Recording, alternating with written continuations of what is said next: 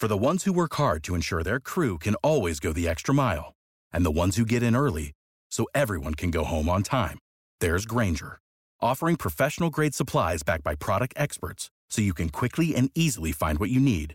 Plus, you can count on access to a committed team ready to go the extra mile for you. Call, click Grainger.com, or just stop by. Grainger, for the ones who get it done.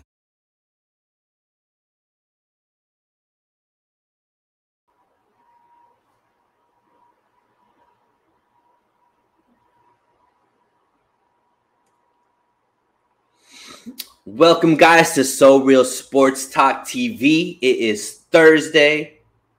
We are 3 sleeps away from the 49ers Week 4 matchup with the Arizona Cardinals. We're not going to leave you hanging. I got baby bro Rohan Chakravarti with me today, and we're going to give you the inside scoop on what to expect from the game. Stay tuned. Keep it locked. We got you.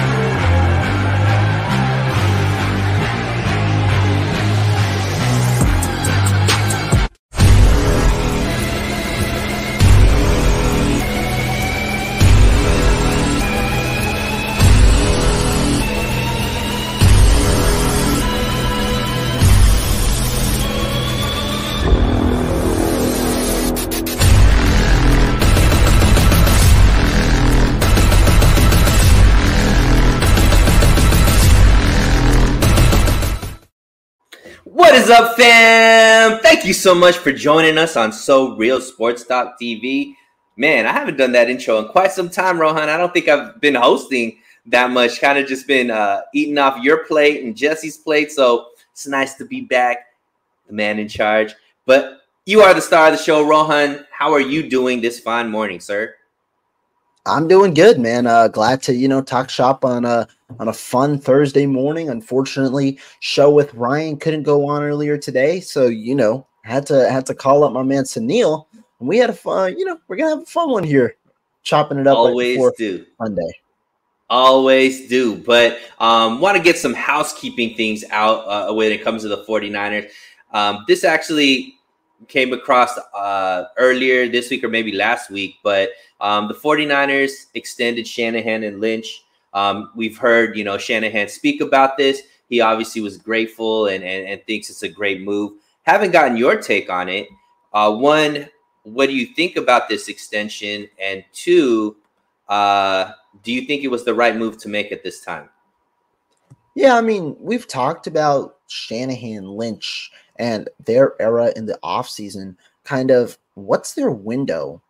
Because the 49ers haven't won a Super Bowl in the 6 years going into year 7 now that they've been there, have been very close, have been one of the more successful regimes through the era, especially if you look at the last 4 years where they've made the playoffs and really the NFC Championship game in 3 of the last 4 seasons. When you look at that success, you can understand why this move's made. The main discourse is, should the window continue to be extended without a Super Bowl, really, given the way that this roster has become or this roster is unfolded and the championship window that comes with it? But Jed York, what he looked for is sustainability, and I guess that's what he's seeing right now in Kyle Shanahan and John Lynch. What are my thoughts? Now, do I think that this is a good standard for accountability if your goal is to win a Super Bowl? No, because I thought, you have these contracts done before 2020 or until 2025 through the next 3 seasons, including this year. And so you had a window to see if these were your guys. But when you look at it from a bird's eye view, you can't deny that Kyle Shanahan's a top 5, top 10 coach in the NFL, and that a lot of teams would line up just to sign him. And Jed York has already been through that situation with the power struggle that, Trent Baalke and Jim Harbaugh had back in 2014. He lost a strong coach and really didn't recover until he hired Kyle Shanahan with a couple of misfires along the way. I don't think he wants that situation again. He understands that when it's going good, don't mess up the formula, even if it's not providing you the overall result, because the 49ers are a very lucrative business right now. And so I can definitely understand the sentiment to it. My only gripe with it is that I don't know if it provides the best standard for accountability. However, I'm not opposed to it, especially for Kyle Shanahan, because I do think he's such a good head coach that is going to be very hard to replace. Yeah, and I mean, I'm a self-proclaimed Shan so I'm biased. I think it's a great move just because you keep who I think is one of the best coaches, and with one Super Bowl, I think you're talking about moving from top 5, top 10 to probably top 3 coach with just that, is holding him back from being spoken about as, top 3 coach in the league. The to me, I think you hit it on the head when you talked about what Jed York has dealt with losing Harbaugh, right? I think that in that situation, I think from a fan's perspective, we just look at it like, are they winning Super Bowls or not? Which we should, and we would love to think that that's exactly what the ownership of the franchise is looking for, and that's their rubric. Like, if they're winning Super Bowls, they stay. If they're not winning Super Bowls, get them out. But I think there's that balance when you're running a business, it's profitability, like you mentioned, Rohan, but also who you enjoy working with, right? Like, Jed York is owning this team. We've heard of the stories about him and Harbaugh maybe not seeing eye to eye on all things, even though Harbaugh was winning as a coach and there was a lot of success as an organization when Harbaugh was the coach. So I think that also plays a role, because it's safe to say Jed York, Kyle Shanahan, Lynch, they all have a really, really great relationship together. And I think that plays a big role. Like, in anybody that's worked for any kind of company, Rohan, or just any team, club, whatever it is, if people like you, or the leadership or the decision makers like you, they tend to want to keep you around more, because that's a big deal for people that are decision makers, is they want to like the people they work for. And then on top of that, if you're getting a high level of work from them, which you can't deny that Kyle Shanahan and Lynch have put together with the roster they put together and the type of success that they've had, it makes it an easy decision to continue with that, right? But my question to you, Rohan, is one of the big successes of this regime has been their ability to scout, draft, and develop players, right? And a key cog in that is Adam Peters. Now, Adam Peters was close to leaving last offseason because of, he's obviously a hot candidate for GM roles. And safe to say there's going to be some GM availabilities this upcoming season. Maybe even a team or two that has the possibility of getting Caleb Williams as a number 1 pick. Kyle Shanahan in this last offseason had a conversation with Adam Peters and, really kind of begged him to come back, quote unquote, or not necessarily begged, but had a strong conversation, telling him things were going to change to stay. And I think one of the things that, I don't know if it's been reported or just rumors circulating, Rohan, was that Adam Peters was promised more power within the organization, especially when it comes to quote unquote GM duties. With this, specifically the Lynch portion of this extension, what does that mean for Adam Peters? And in my opinion, I think he is going to probably go this offseason, because it's hard to pass up full control over what he's going to have here. But if he does walk, Rohan, what does that mean for the 49ers and their ability to really find these gems in the late round of the draft? I think that there are a couple of things here to unpack. One, talk about Adam Peters. We'll first talk about the potential of him leaving. And you're right. He has been a hot commodity around the NFL. He's gotten NFL GM interviews 2 consecutive seasons in a row, was the finalist for the New York Giants job 2 years ago. Obviously, they went with the head coach GM tandem of Joe Shane and Brian Dable, who was their number 1 guy. Last year, got a couple of interviews, turned them all down, including ones for the Arizona Cardinals. I forget the other team. It think it was might have the been the Tennessee Vikings. Titans. Might have been the Tennessee Titans because I think they requested both of them, and Peters Uh, declined. But overall, I think there are a couple of things to think about for Adam Peters. I mean, the number one thing when it comes to GM job is not only it's the power, but it's also the pay grade. And I think the 49ers can figure out a way to retain Adam Peters if they want to, because that financial part is not a part of any cap space or anything like that. It's up to Jed York. The other portion is Adam Peters, a homegrown guy, might just want to stay here for a little bit. But I do think Adam Peters is deserving of a job. And so if he does leave, I think the 49ers, how does it affect them? I honestly, and I'm not saying this in a bad way, I don't think it'll affect them as much as people might anticipate. The reason being, Adam Peters isn't the only guy who's running scouting and things like that. He's an integral portion of it, but I do think that the scouting department itself has a good number of names where they've been able to accurately go through and identify talent. I mean, you have Tariq Ahmad, who I believe is the director of college scouting. You've got a couple of people in there. Adam Peters, though, is a significant portion. I mean, he's the head honcho. He's the leader of the group, and the guy who's essentially been designed as the next in charge. I don't know if this extension for John Lynch essentially means that he's going to remain here for a long time. It's just more so job security to get that conversation out of the way.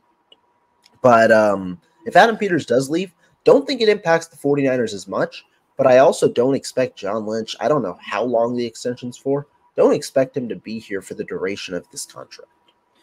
This is a Fable JVC has stated, and this is something that I think a lot of people are rumoring or think that possibly could happen, is elevate Peters to GM and Lynch to president of operations.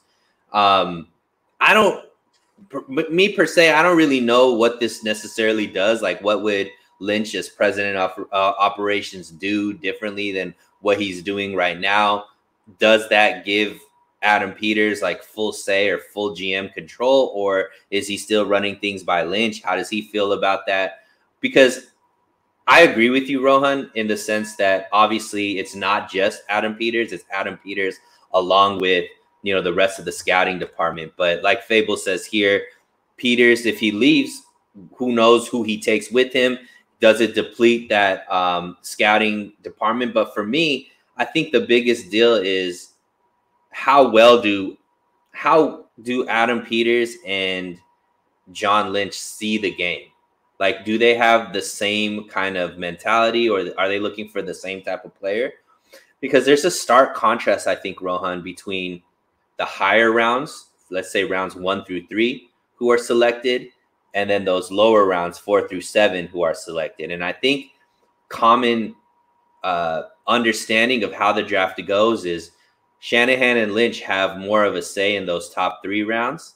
And then it kind of becomes Adam Peters' draft from rounds 4 to 7. And look, this is all rumors. Who knows if it's true or if it's breaking down like that. But if it is, there's a stark contrast to how much they hit in those bottom rounds versus how often they hit in those top rounds, Rohan. So when you say you don't think it's going to affect that much, if that is the case, isn't that something to worry about? Because this team has succeeded, not so much because of how well they've drafted into the top 3 rounds, but more importantly, how they've been able to hit in the bottom 3 rounds. I think that's fair. I do think that when you talk about the bottom rounds, Adam Peters, obviously the guy charged with the most credit for that. And I do think that that's something you'll definitely have to look at. The 49ers will have to figure that out in terms of who they elevate or who they try and push from other organizations. I'll give them the benefit of the doubt, though, in that they've been able to replace top guys before. There have been a lot of people that have left the 49ers front office to go get jobs elsewhere. I'll give them the benefit of the doubt, but Adam Peters would undoubtedly still be, pretty significant loss. Like I said, not as much as many people would anticipate, but that doesn't take away from the fact that Adam Peters would be a pretty solid loss. And I think, Harold, I think is a great point, and hopefully more true than maybe some of the other sentiments that maybe a misconception. The 49ers truly work as a team and make decisions based on the team feedback. And, I think there is a lot of truth to what Harold's saying, and we could leave it at hopefully that'll be the case. And look, this doesn't necessarily mean that Adam Peters is gone. It's just I think there is writing on the wall with this extension that it possibly can be sooner than later, unless he's willing to stick it out another few years. But let's get into we actually have a game we want to talk about, Rohan. So week 4, 49ers are going up against the Cardinals, turning into probably more of a competitive matchup, especially with what the Cardinals were able to accomplish against the Cowboys last week. But before we get into the actual game itself, Debo popped up on the injury list and was held out of a practice yesterday, at least. I don't know if he's practicing today. But, Brandon Ayuk is still limited. Now we're starting to see these injuries pile up to a specific, position group, being the wide receivers.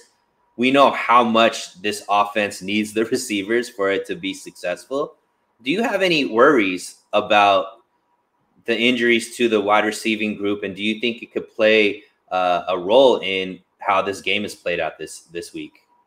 I do have worries, and it's not necessarily just with Deebo Samuel in terms of him specifically missing this game, but it's also overall with the way that, when you look at last week's game, right?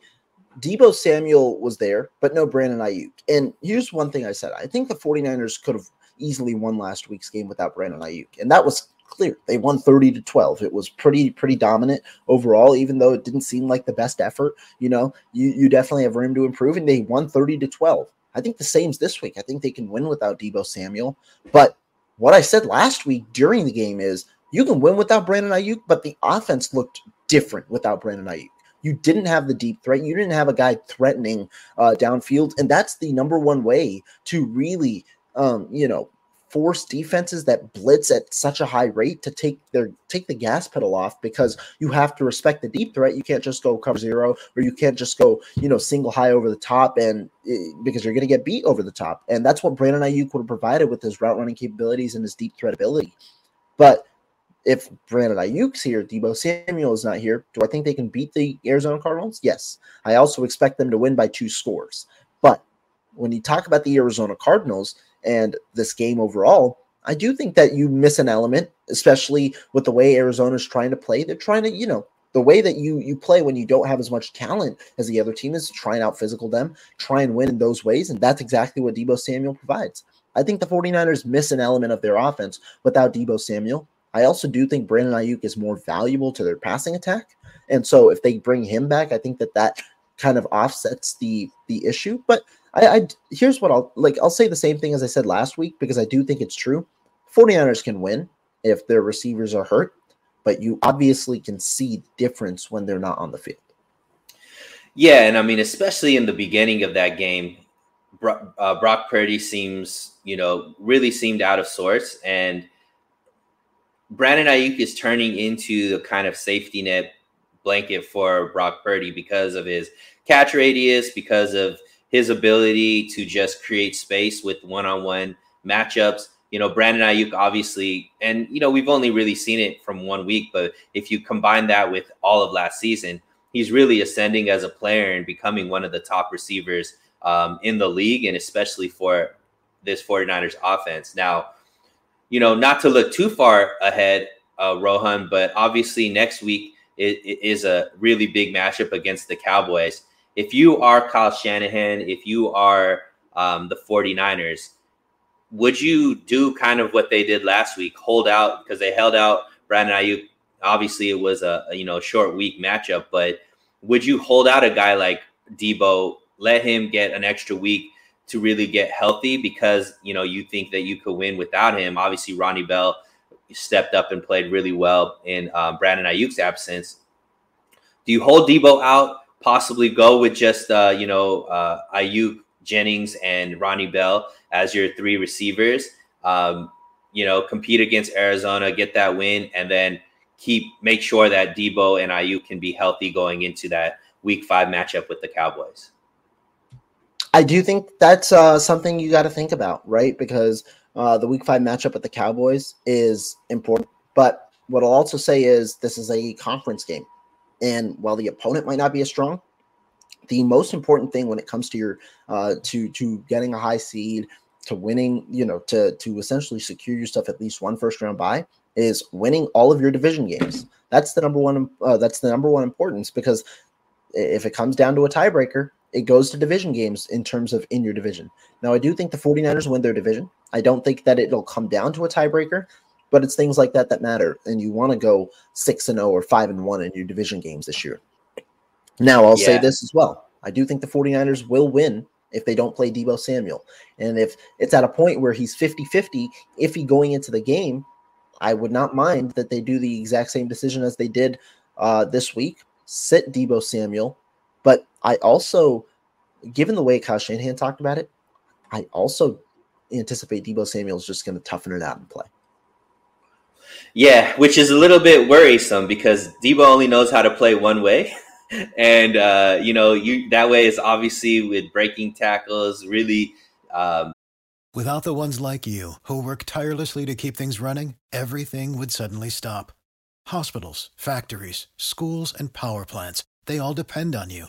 No matter the weather, emergency, or time of day, you're the ones who get it done. At Grainger, we're here for you with professional-grade industrial supplies. Count on real-time product availability and fast delivery. Call, clickgrainger.com, or just stop by. Grainger, for the ones who get it done. Putting his body on the line week after week, and that's what the fan base loves about him. That's what makes him, the elite weapon that he is on offense. So, especially with the ribs being injured, like being there, he's gonna get hit. So can he play through it? I'm sure he's gonna want to. So that's where I think the question comes. And what's funny is we're kind of forgetting about George Kittle is on this team, right? Like the receivers have become so good, Rohan, that, George Kittle is kind of not an afterthought per se, but as far as a receiving weapon, I don't think we've fully seen him integrated the way that he was at the end of the season last year when Brock Purdy was throwing, he was getting multiple touchdowns from Brock Purdy. So it's going to be interesting that maybe that could give a chance to get Kittle more into the passing game. What do you think about that aspect of the passing game? Essentially trying to just get more Kittle involved in a way? Yeah. Do you think it's necessary? Do I think it's necessary? No, but do I think it adds an extra element? Yes. And here's the way that I view the 49ers passing game. I don't think there's a need to really force feed a single target. I think that the way the 49ers are going to operate this year is spread the ball around, understanding the way that they can operate with the amount of weapons that they have. I think they're spreading the ball around. I mean, you saw that when all of their weapons were healthy the first 2 weeks of the season, you saw an equal spread. You see less of McCaffrey in the passing game. It was 5 targets one game, 3 targets another game. I mean, Ayuk had the big game in week 1, right? Deebo Samuel followed it up with the solid game in week 2, 6 catches, 63 yards, things like that. But it's more of the ball being spread around. It was cool to see Kittle, though, break out. I think what's important is you understand that each of these guys can have that breakout game. You can go, if you call one guy's number, that they can have that type of game. But overall, it's not necessary. And instead, the spreading of the ball to all of your weapons just diversifies your offense, allows it to flow as efficiently as it has, and keeps all of your options on the table. So I don't necessarily think that it's important to get Kittle the ball more, but maybe run more routes, maybe potentially. I haven't seen the numbers on that yet, but overall, I think that they've done a good job in spreading the ball around to the majority of the teammates. Harold asked the question, does CMC need rest? Obviously there was the week 2 matchup where CMC played every single rep as the running back. Kyle Shanahan, I think, was asked that in the post-game press conference or in one of the press conferences, and he took accountability for that. And you saw, in week 3 that Elijah Mitchell was put in a lot more. So whether CMC needs rest or not, I mean, I don't think he's going to get it because he's such a important part of the offense, if not the most important part of this offense.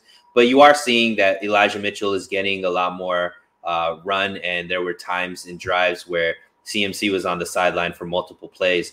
Do you think that Rohan, that CMC is getting enough rest based off of what you saw in week 3, or do you think it should be even more of a balance with the rest of the running backs and CMC? I think that's a good question. I mean, when you look at the what do you call it, the touches, CMC had 23 touches in that game compared to 18, I believe, or no.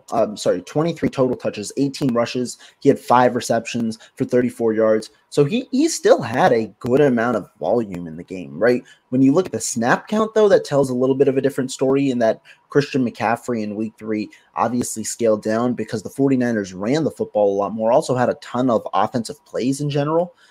Because, I mean, they had the time of possession. They dominated. You know, it was 83 offensive plays, and I believe Christian McCaffrey only played 51 of them total. And so he played, what is that, around 60% of the snaps. I think that's doable. I'm not going to say you can limit Christian McCaffrey just because it's so clear how valuable he is, especially when you see him and another running back play simultaneously.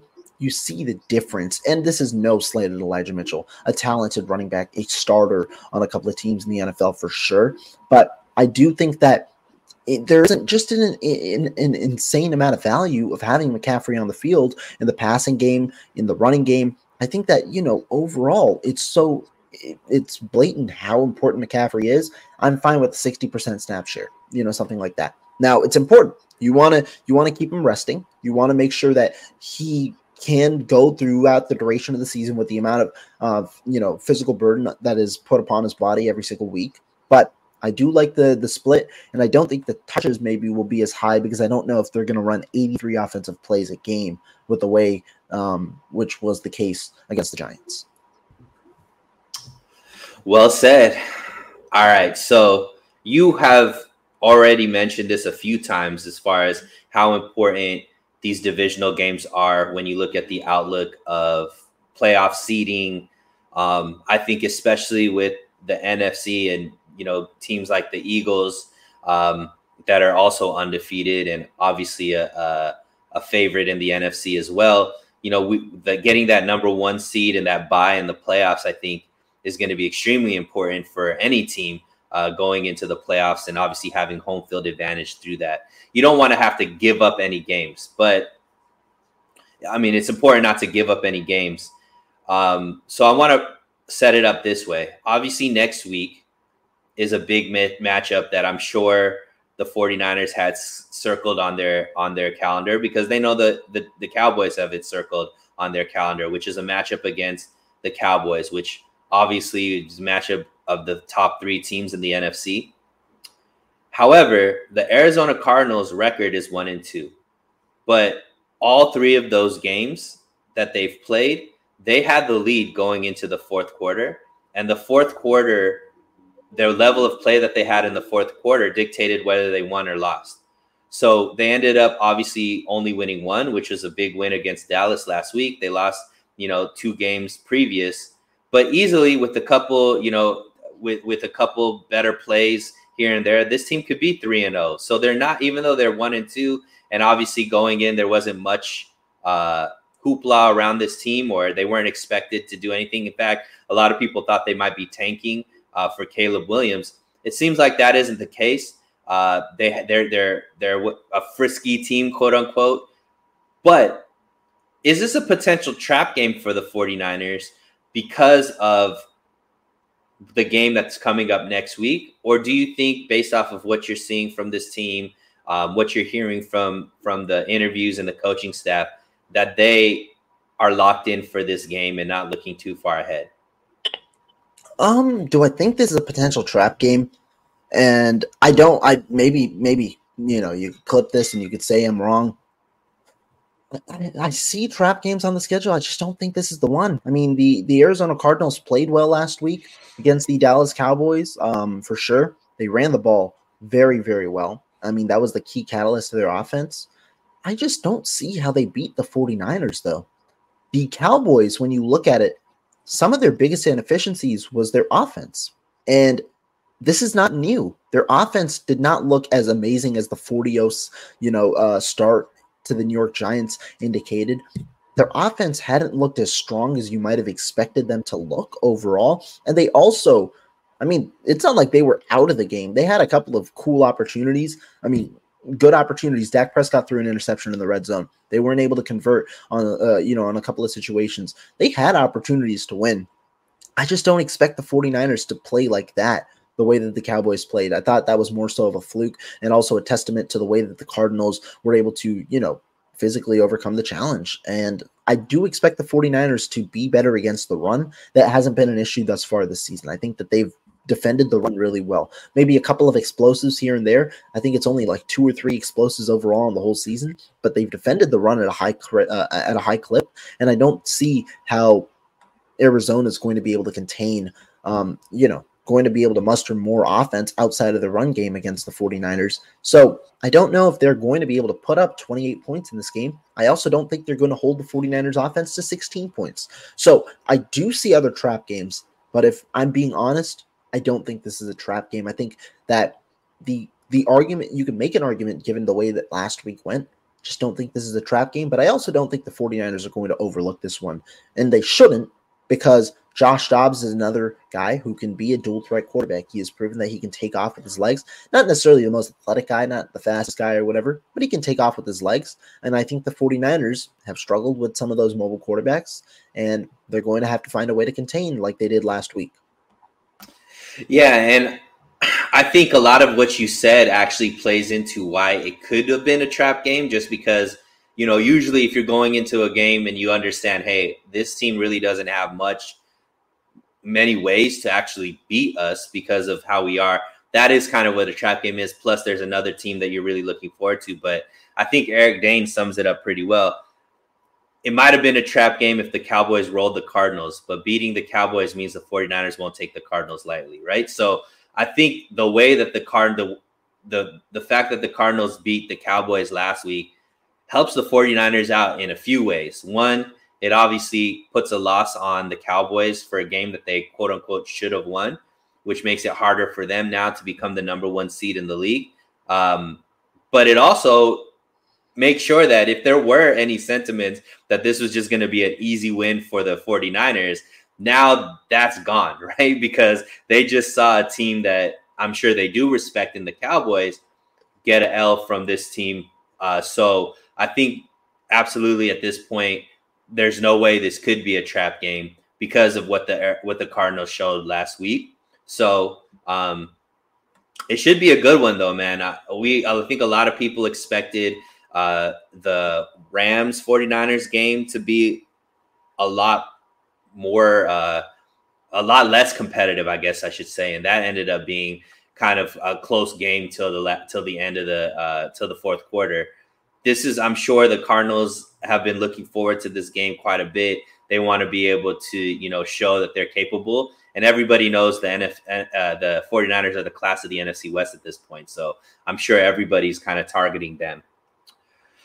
But with that being said, I think one of the things, Rohan, is obviously the play of Brock Purdy. I think he's been playing relatively well. Obviously, he was shaky at the beginning of the game last week, but he pulled it together against a historic blitz rate from the Giants. Now, one criticism that that people have on Purdy is they haven't really seen him have to play necessarily from behind and have that game-winning kind of 2-minute drill at the end of the fourth quarter and all that kind of stuff. Not as much, I guess, adversity, right? Yeah. But based off of what you've seen, obviously out of Purdy, now it's a larger sample size, right? Now we're looking at 11 regular season games we've seen out of Purdy as a starter. Are you seeing enough out of him? Or is there still questions that you have that you need to see in maybe specific situations, or I guess just overall, have you seen enough out of Purdy to be confident that he's the right quarterback for the 49ers this year?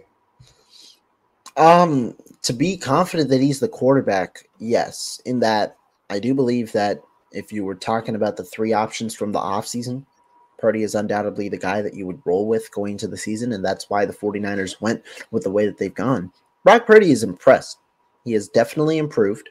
and he looks like a top 15 option at the moment. He's around that. He's in the teens for sure, somewhere in that teens range. I'm sure a lot of people have different discrepancies of where they actually rank Purdy overall. He's looking good though. I mean, I don't think you can deny that he's not looking like at least a top 17, 18 option overall. And that's not something you necessarily could have said before with certainty, because he's putting more and more game film on. Now, I do think that, the first game, I thought his first half was really good.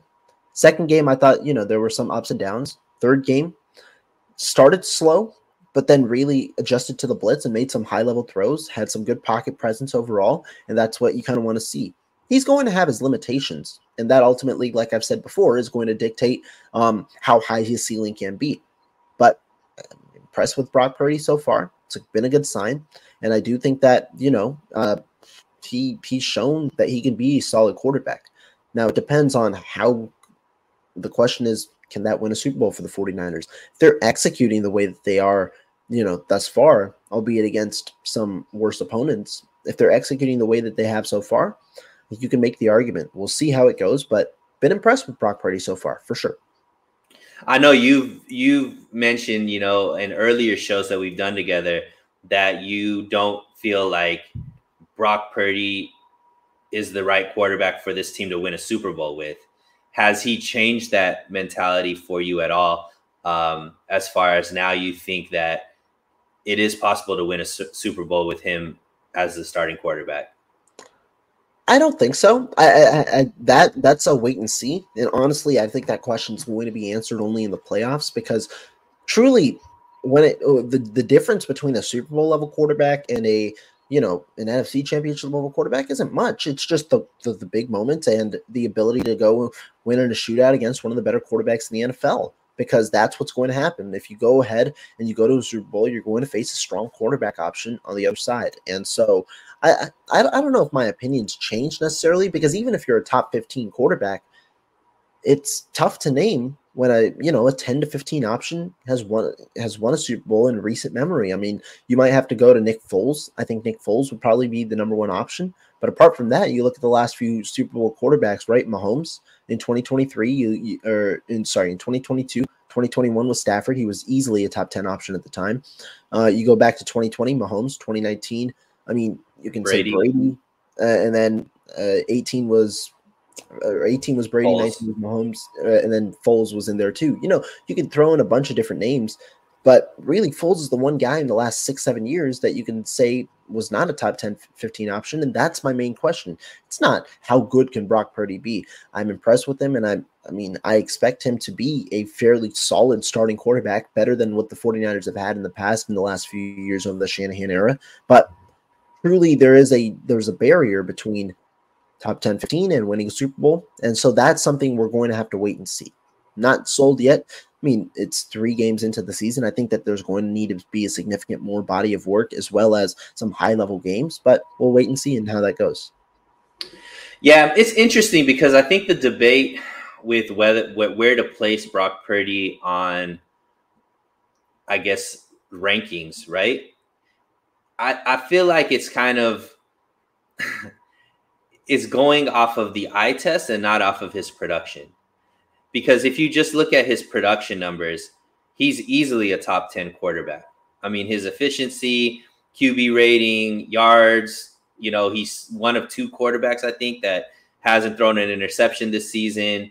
And he's one of the top, it's not like he's not going up against adversity. I think he's one of the top, 5 quarterbacks as far as pressure rate. He's getting pressured 40% of his of the times he's dropping back, which, to be able to be putting up the numbers that he's putting up with the type of pressure that he's seeing, it is fairly impressive. The other quarterbacks that are higher than him all are either haven't had a win a game or only have won 1 game, and he's won 3 games with this type of pressure. So I'm starting to think that it's just criticism against Brock Purdy is kind of like, well, what more does he have to do? He's never going to be Mahomes. He's never going to be this guy that could do all these no-look passes or drop the ball in a bucket, 50 yards down the field. But he's not asked to do that. And what he is asked to do and what he has to do to make this offense consistently put up 30 points a game like they have in the last 3 games, he does at a very, very high level. So to me, I think that if he was drafted in the second round, Rohan, he would easily be a top 10 quarterback. But because he was drafted in the 7th round, based off of second round draft and what he's putting up numbers wise, because numbers wise, if you just take away the name and just put up stats, he's not a top 15 quarterback. He's a top 10 quarterback. And a lot of teams would want to choose him based off of the yards and touchdowns to interception ratio, QB rating, completion percentage, all the things that you put on paper as far as why a quarterback is a top quarterback. So I guess you disagree. Tell me why you disagree when, if you just did a blind reveal, he's easily probably even higher than a top 10 quarterback based off of just his numbers. Because statistics aren't the number one thing. I mean, we've seen, I don't like the argument of statistics because we've seen Jimmy Garoppolo, when you talk about statistics and the way that certain statistics can hoodwink, arguments into saying that he's better than he potentially is, because you look at certain numbers. You can talk about efficiency, EPA per play, things like that don't always correlate specifically to a quarterback. Now, do I think Brock Purdy is better than Jimmy Garoppolo? I do. I definitely do. Especially with what we've seen this season comparatively for the two quarterbacks. And I think you brought up a good point. You're saying how Brock Purdy doesn't need to do what other elite quarterbacks do for their offense, given the offense. Well, the one thing is we haven't seen this offense win a Super Bowl yet, and that's because of the quarterback play. I mean, alternatively, if you can point to the quarterback play as the primary reason as for why the 49ers haven't won a Super Bowl yet, if you look at the opportunities that San Francisco has had. And so that's where I'm thinking there needs to be an elevation in quarterback play. And to what extent, I don't personally know, because we have it that only can be defined in big games. And so that's the main reason. I think when you talk about Brock Purdy and being a top 10 quarterback, you can't just look at statistics. You are right. The eye test is the most important factor in the entirety of the thing. And so when you look at statistics, I think that at least certain statistics can lead you astray. Does this mean statistics don't matter? Absolutely not. As an analytics guy, I value statistics pretty heavily, but I also value what you see with the eye test. And being top 10 versus top 15 isn't a slight towards Brock Purdy. Does this mean he can't improve? No. I mean, people talk about his limitations and feel that that's the reason why he's stagnant. He can't go from from bottom 20 to top 10 or something like that. No, I had Brock Purdy outside of my top 15 quarterbacks last year. He's probably around number 15 for me right now. I think that he consistently can show he improves with the way that he's progressing. And I do think that there are certain ways that he can continue to improve that he himself knows and likely can work on as he continues to get better into his NFL career. I don't think the draft stigma really does much. I think, honestly, it probably accelerates some people's eyes rather than decelerates because of how impressive the storyline has been. What I try and do is separate the two arguments. But overall, I do think that I think the 49ers are a strong team. And I think that that's definitely important in winning a Super Bowl. We're just going to have to wait and see whether this specific formula with this specific quarterback is going to be able to get the whole thing done. I've said it before. When I talk about the 49ers and why I didn't believe they were going to win a Super Bowl coming into the season, this didn't mean I didn't think they were going to be a good team. Hell, I even said that they're probably the favorites to make the Super Bowl out of the NFC. I just don't know if they're going to have enough firepower, specifically at the most important position, to get it done in that situation. And we'll wait and see. Yeah. And I mean, I guess even that argument, Rohan, is kind of hard to defend, I would say, on your point, because ever since Brock Purdy has been the quarterback of this team, they've put up more points than they've ever put up at any other time in the Shanahan regime. Right now, a lot of that has to do with CMC obviously being added. I was a big proponent that I think CMC has been the biggest change for this offense versus any other quarterback. But now we're going into 11 games where he's put up 30 plus points in more than he hasn't. So to say, and this is against all different types of teams, right? So to me, I think that it's getting harder and harder for people to criticize Brock Purdy, because it's like, okay, you say he doesn't have enough firepower. Well, he's putting up 30 plus points, pretty much more than any other 49ers quarterback has under this regime. He's not turning the ball over. You know, the things that there are obviously things that he's not perfect at, right? You could get better at the deep ball. I think ball positioning sometimes, ball placement, I should say, have been up and down. He hasn't put a full 4 quarters together of that. But his intangibles are much better than most quarterbacks in the league, I would say. And ultimately, like I said, you know, the stats that usually play a role in defining what's a good quarterback and what's a not good quarterback, he's not only good at, he's elite at. So at a certain point, it's kind of like, well, maybe he's not the strong-armed type quarterback that wows people, but ultimately the guy's effective and he wins games consistently and makes this team much more, I guess, dangerous than previous quarterbacks, I would say. Yeah, I mean, I definitely believe, like you said, he's better than previous quarterbacks. I also think that's a pretty low standard. The main thing, though, Sunil, isn't you pointed out. You pointed out a lot of good points. You pointed out the amount of times that he's won. You've pointed out the amount of points the 49ers have scored, which is the most in the Shanahan regime, and it's at a high level. It's not just like you're talking about a low bar there. It's 30 points a game. Ultimately, though, what I'm talking about isn't those type of accolades. It's the number one accolade that matters, and it's a Super Bowl. And overall, when you talk about these type of accolades, you can compile them. You can compile over and over again against the regular NFL competition. But when it comes to winning the damn thing, I don't know if that's going to happen this season. I ultimately don't. Does this mean it can't happen under Brock Purdy in a later year? No, I do think that I do think that it could happen. I just personally don't believe that it will happen in 2023. They can go as far as making the Super Bowl. They could be 3 points short. I just don't think it'll happen in 2023.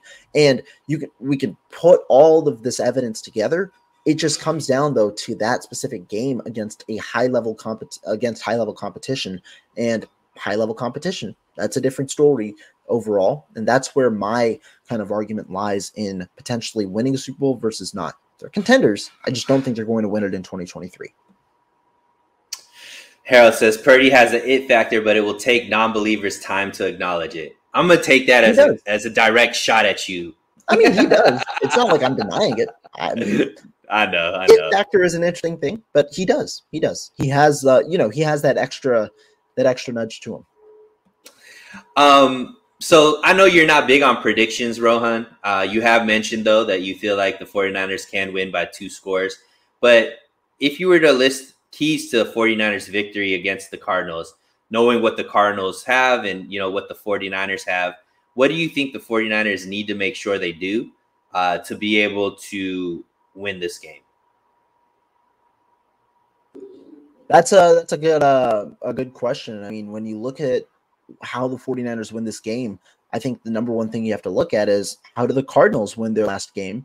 And I alluded to it a little bit earlier, but the number one way they won last week's game is rushing for 222 yards on over 7 yards a carry, with James Conner being in the mix at 98 yards and a touchdown, on 7 yards a carry. And so the number one thing is stopping the run.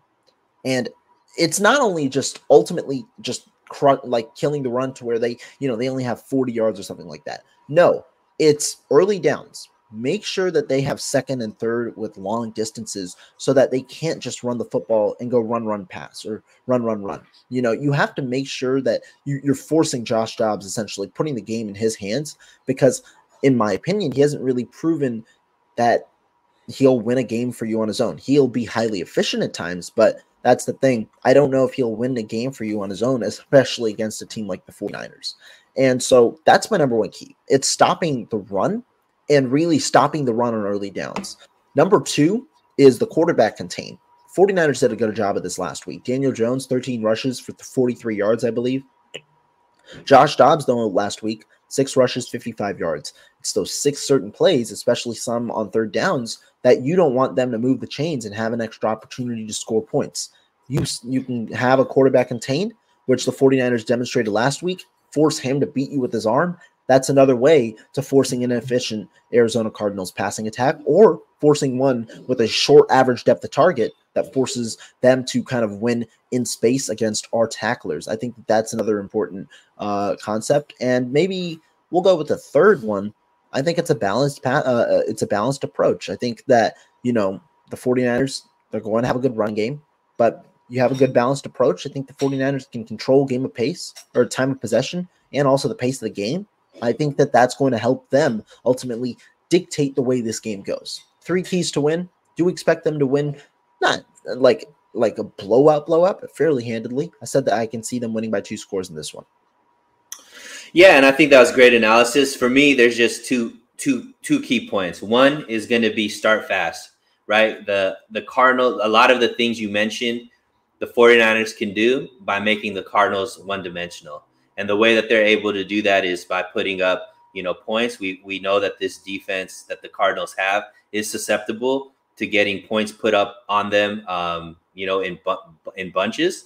So I believe the 49ers need to be effective right from the jump, make sure that they're scoring on their first few drives and, putting the Cardinals on their back heel where now they have to play catch up versus having the lead like they've had in their past 3 games. Because obviously when you have that ability to run the ball, which is their strength, they're going to continue to do it if they can. So I think 49ers starting fast can eliminate that. Like you said, put the ball in Dobbs' hands and see if he could beat you with his arm.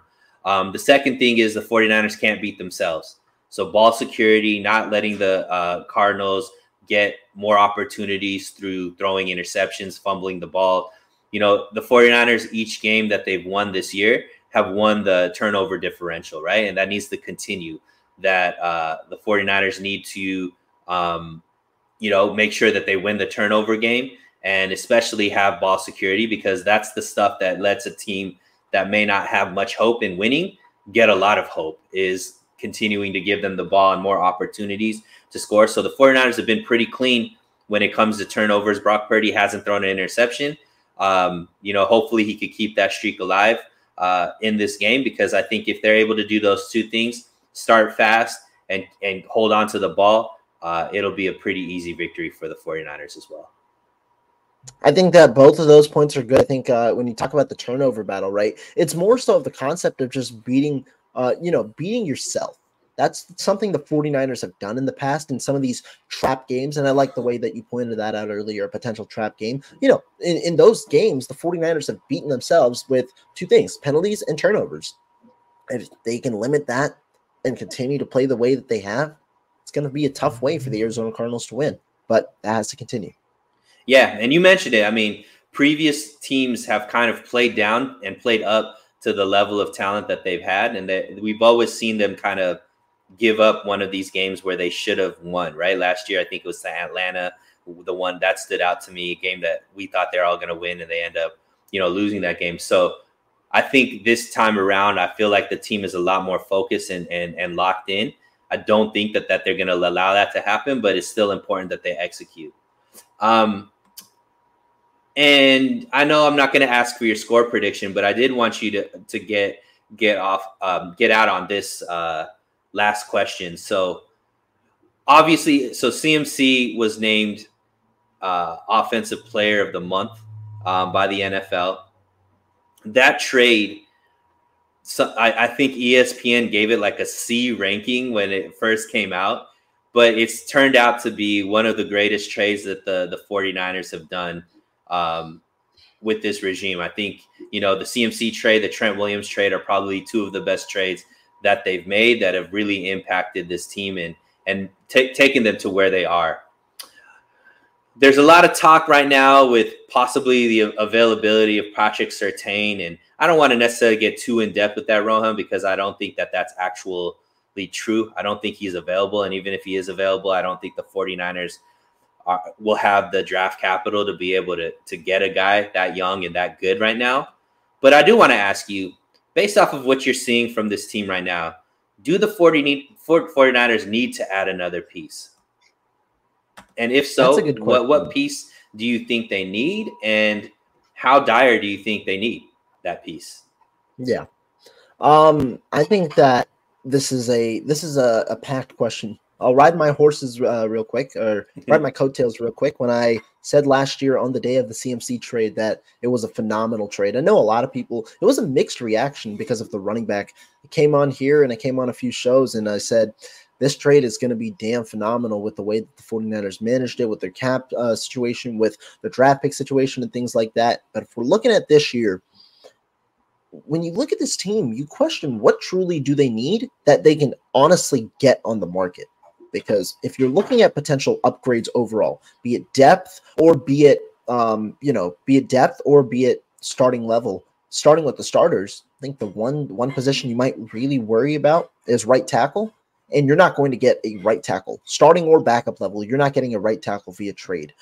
People don't understand how hard it is to get offensive linemen via trade. You have to get it through free agency. And that's why it's such a scarcity, is because even with rebuilding teams that have aging offensive linemen, you want something for when you draft the quarterback of your future. When you're trying to construct an offense, you want some infrastructure there, and you want it to start in the trenches. That's why you go out and you pay some offensive linemen and things like that, or you go out and you keep offensive linemen through the duration of their contract, because you need some infrastructure in the trenches.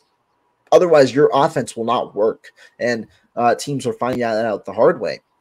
And so that's why it's so hard to move offensive linemen, and why, it's sometimes tough unless you overpay in free agency.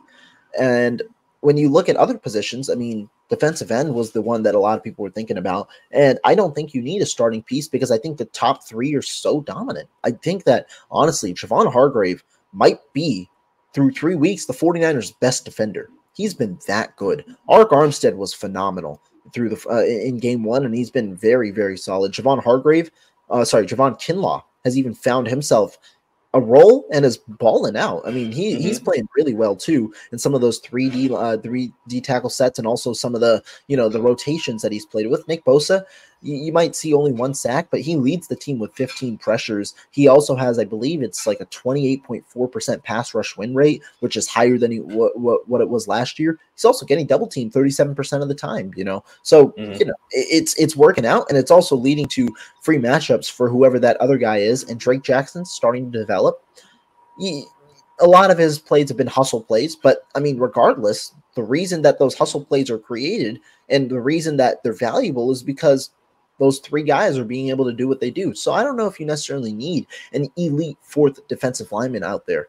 Now, what I wouldn't be surprised by, and I hinted at this in the offseason, is you go back to 2020 and 2021. What did the 49ers do despite having strong defensive lines? They went out and traded for some depth pieces that could develop. Jordan Willis, your guy back in 2020, you traded for 2021, Charles Omenihu for a 6th-round pick.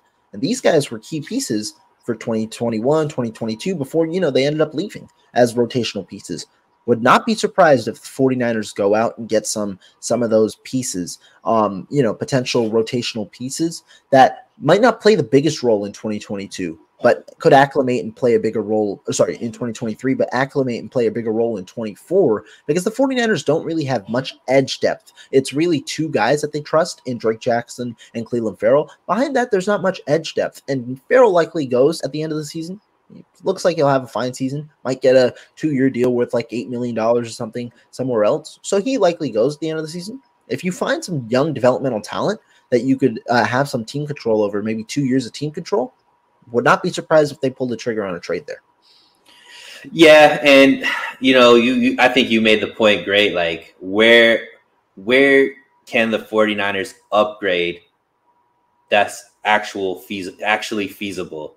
And I don't think there's a position. I mean, obviously, if Patrick Surtain was there, corner. Patrick Surtain obviously is going to be an upgrade. But when you say, is it feasible? I mean, some people think that you could get him for a 1st-round pick and some other picks. I think it's going to be minimum 2 1st-round picks to get him. And ultimately, even with him, he's a great player. But does he have a CMC-like impact on the defense? I don't know if that's true necessarily, right? Because the defense doesn't necessarily elevate because of its corners. It's because of their defensive line and their linebackers, which they are elite at both of those levels. To me, you want to save those first round picks, Rohan, because of what you mentioned, right? Where they do need an upgrade is at the tackle positions, whether it be right tackle or whomever is going to be the heir apparent to Trent Williams, because he's not going to be here for more than, I would say, 1 or 2 years, right? So the best chance that they have at that is in the first round. And so giving up your first round draft picks then makes it harder to upgrade those positions, which are key, I think, more important than upgrading the cornerback position. I think that's fair. And I also think even at corner, I know a lot of people are on the Surtain train right now. I love Patrick Surtain. I was a huge fan of Patrick Surtain back in the Trey Lance 2021 draft. I had him as my cornerback 1. He was one of my favorite cornerbacks that I've scouted. And he was also different because he's not the fastest cornerback and things like that. He was a more, he's a 6'2" guy, lengthy, might not have the best hips overall, but he's improved significantly. And he also, he's a press guy. I loved him as a cornerback. Here's what I'll say, though, on the Patrick Surtain stuff. I think you bring up a good point. You wonder about the true impact. I think he's going to be very impactful. I don't know if it'll be seen on the stat sheet or maybe even on the film in terms of balls thrown at him, because you probably don't throw at Patrick Surtain. But overall, those 2 first-round picks or 1 first-round pick that you trade for, I think that first-round pick is going to be vital. Why? Because the 49ers need to draft a tackle. It's going to be a left or right tackle, or it might be one moving from right to left in 2 years or something like that. You need a tackle in this next draft. And this is a good tackle class. You want to draft one in the first round. And so if you're going to trade a first-round pick, I would not trade your 2024 first-round pick, but the Broncos aren't going to accept anything lower than a 2024 first-round pick. And I also question whether they really would trade Patrick Surtain, because I don't think Sean Payton's going to entertain a real rebuild over there in Denver. It would salvage some of their first-round picks back after losing them in the Wilson trade, but I wonder what's going to happen there. Would not be surprised, though, if they get a different corner that isn't nearly as expensive, but potentially starting caliber. One of those salary dump type of things at the trade deadline could happen. And it wouldn't cost you as much, maybe a 2nd round pick, a 3rd round pick. And I think that they could afford to lose one of their 2nd or 3rd round picks, understanding the compensatory value that's coming back their way this year. I wouldn't even mess with the 2nd round pick, to be honest, because I could see them drafting 2 tackles with their first 2 picks because of how in dire need they need of that, right? So, but I do agree with you. I think if any position they do bring in is going to be corner, and you can tell that just by their behaviors, right? They're working out a lot of corners. Obviously, Jason Verrett's name was somebody that they're working out. I think he's a fan favorite who the 49ers would love to be able to, at least me, if you could get Jason Verrett at 80% of what Jason Verrett was capable of, that would be amazing. That would be such an upgrade and such a key component to the 49ers. But obviously, he hasn't been able to stay healthy, and who knows what he's capable of after 2 really serious injuries. But that the 49ers do need some more cornerbacks. Hopefully Luter Jr. is going to get healthy here. He should be coming up off of IR in the next couple of weeks, I think, if he's healthy. We want to get Samuel Womack back. So I guess depending on whether or not these guys come back healthy or not, maybe the 49ers go out there and try to get somebody like you mentioned at the trade before the trade deadline that could really help with more depth than actual starting capability, because I think they're happy with Demo and Ward on the outside, and Isaiah Oliver has been playing better at the slot. So we shall see, man. We shall see. So great show. Great show. Yeah. Great show, Rohan. Is there anything that you need to plug before we get out of here? Nah, man. Y'all know where to find me. You search up my name on YouTube, Rohan Chakravarthi. We got the channel there. This will probably, I'm not dual streaming this, so this will probably go up there sooner than later.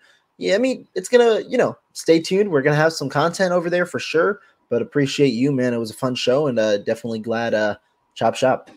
Yeah, and, I think we don't plug it enough, Rohan. You not only do the content through YouTube, but you're also a writer, man, at 49er Web Zone. So that's true. You always have some pretty interesting topics that you talk about. So why don't you plug where they could find your writing at as well? Yeah, 49erswebzone.com.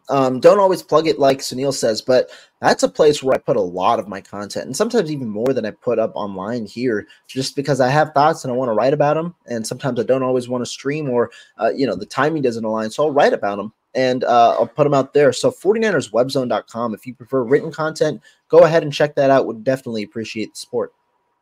Yeah, and just for the guys that are still in the chat right now, Rohan actually has built quite a name in the content creation, not only because of what he does on these streams, but a lot of what he does writing. He's pretty sought after from, a lot of different 49er publications as far as wanting him to write for them, but he's pretty loyal to who got him into the game, so he stays with them. But definitely go catch his writing. I like retweeting his writing and, looking at it too, because he's very analytical and you get a lot more. I think he's a great speaker, but he's even better writer when it comes to formulating his thoughts. So make sure you go check that out. I appreciate that. As for me, this is probably the last stream of the week, but you can always catch me Tuesdays. I do my show with Jesse, and me and Rohan, we're trying to work on getting something back regular for us too, and hopefully we'll get that figured out before the season's over. But like I always say, stay safe, stay hydrated, and we'll talk again very, very soon. Yes, sir. For the ones who work hard to ensure their crew can always go the extra mile, and the ones who get in early so everyone can go home on time, there's Grainger, offering professional-grade supplies backed by product experts so you can quickly and easily find what you need. Plus, you can count on access to a committed team ready to go the extra mile for you. Call, click Grainger.com, or just stop by. Grainger, for the ones who get it done.